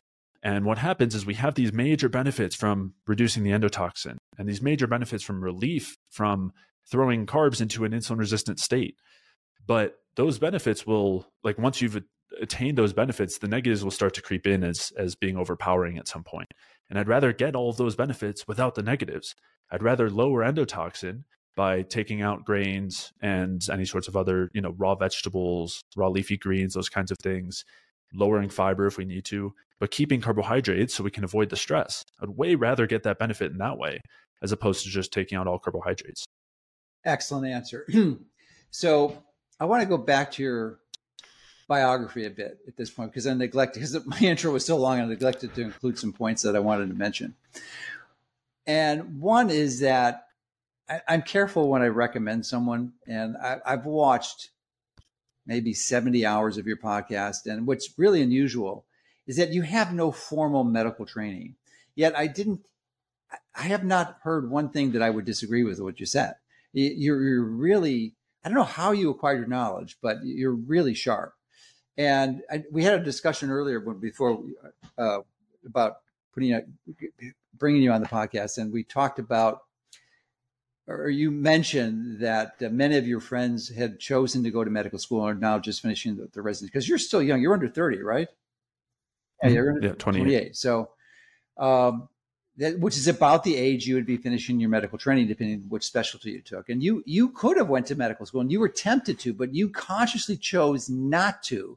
And I think that is probably the smartest decision someone with your skill set could possibly make, because.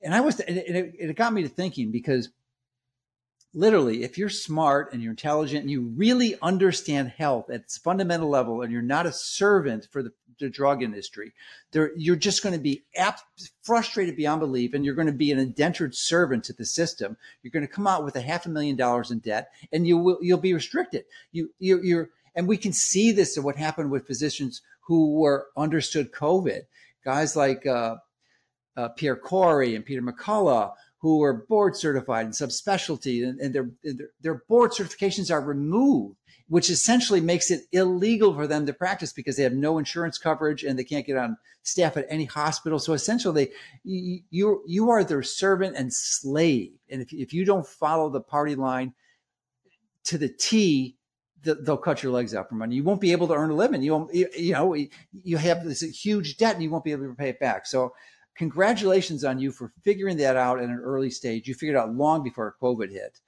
but you saw the writing on the wall, and that is important. But some people may be concerned that you don't have the formalized training. I just don't think it's an issue. The issue is what you know, what you understand, and anyone who's listened to this conversation we've had can understand.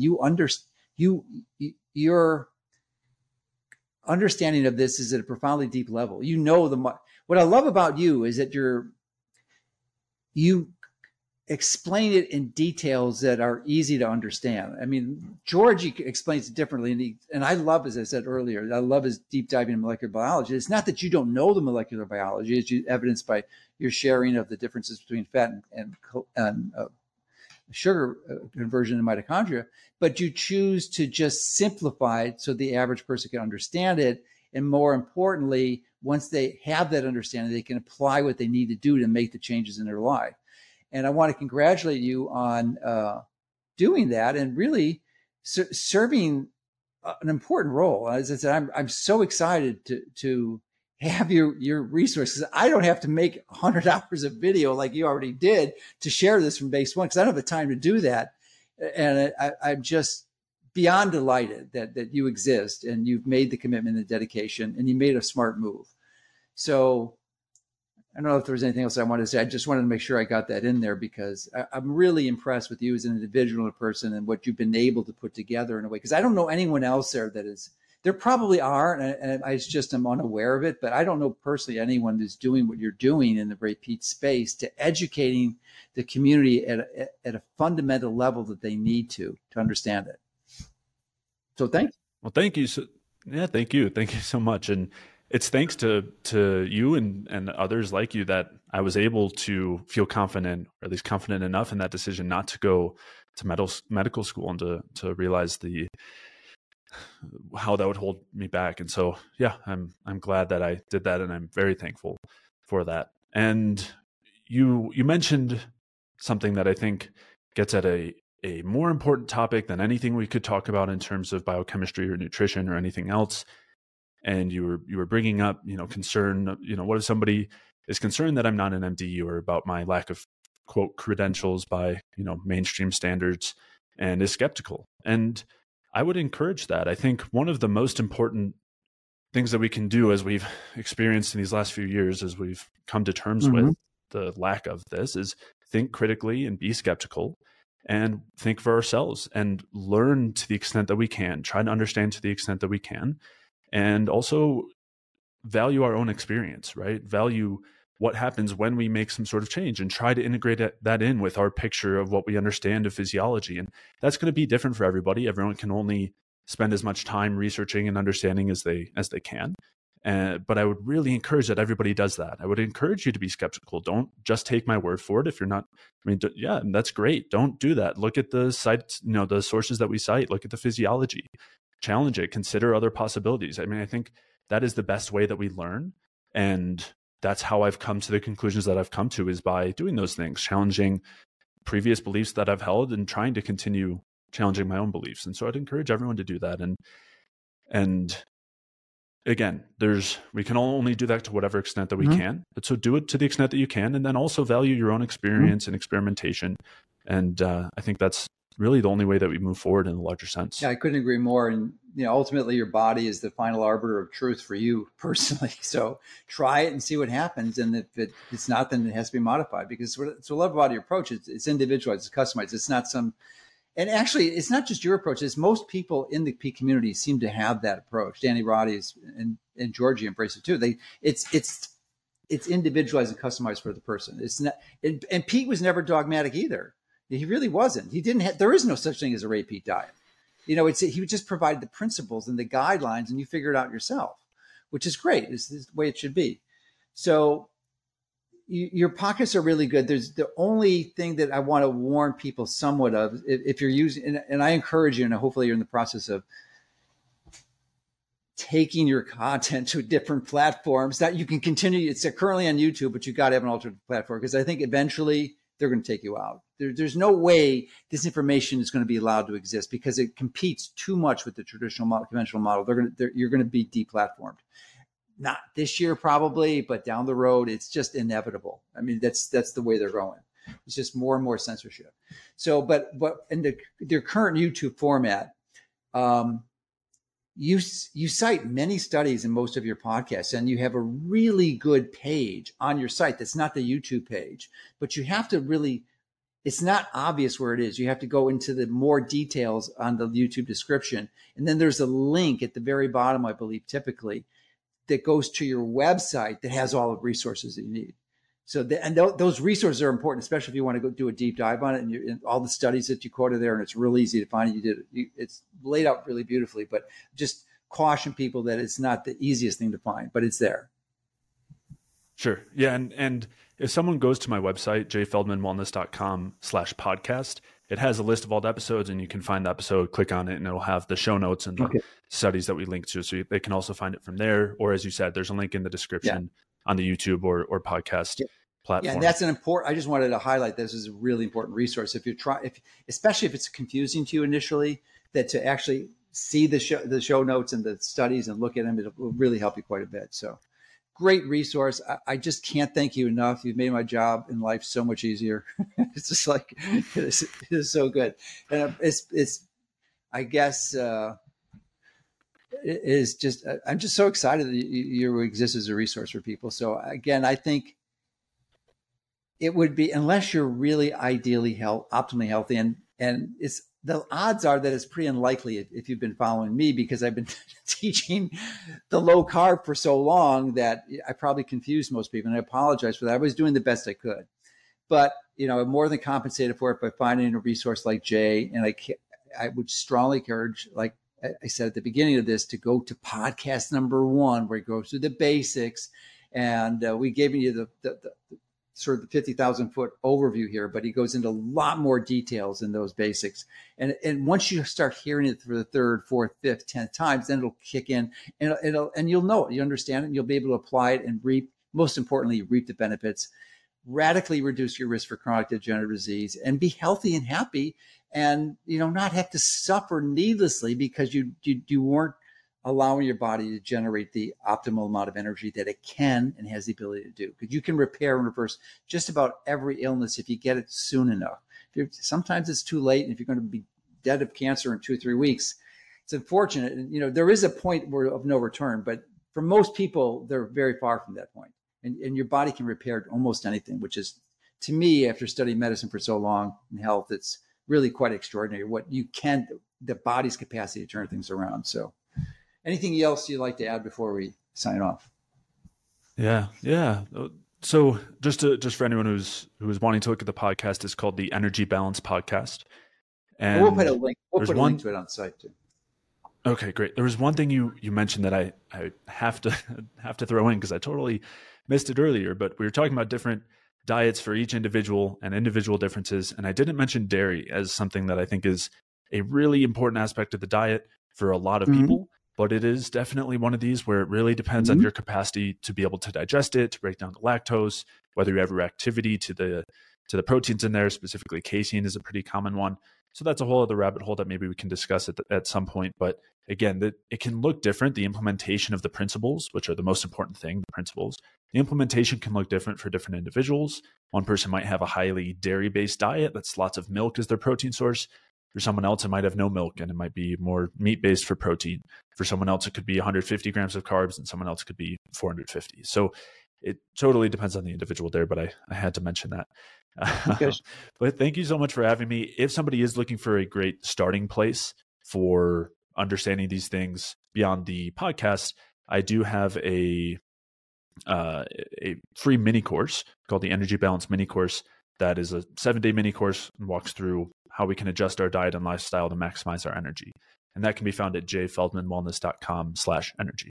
And you'll hear an announcement for that on every podcast too. So you won't miss that one, but we'll put a link to that too. But the most important thing is you can sign up for the minicast, but I really want you to watch all these podcasts because it's like, it's a free school. You know, the tuition is only your time. You don't have to pay a penny for it other than the bandwidth. You don't have to, if you have internet, or your phone, you can just watch it. So it would be one of the best investments of your time that I think you could do.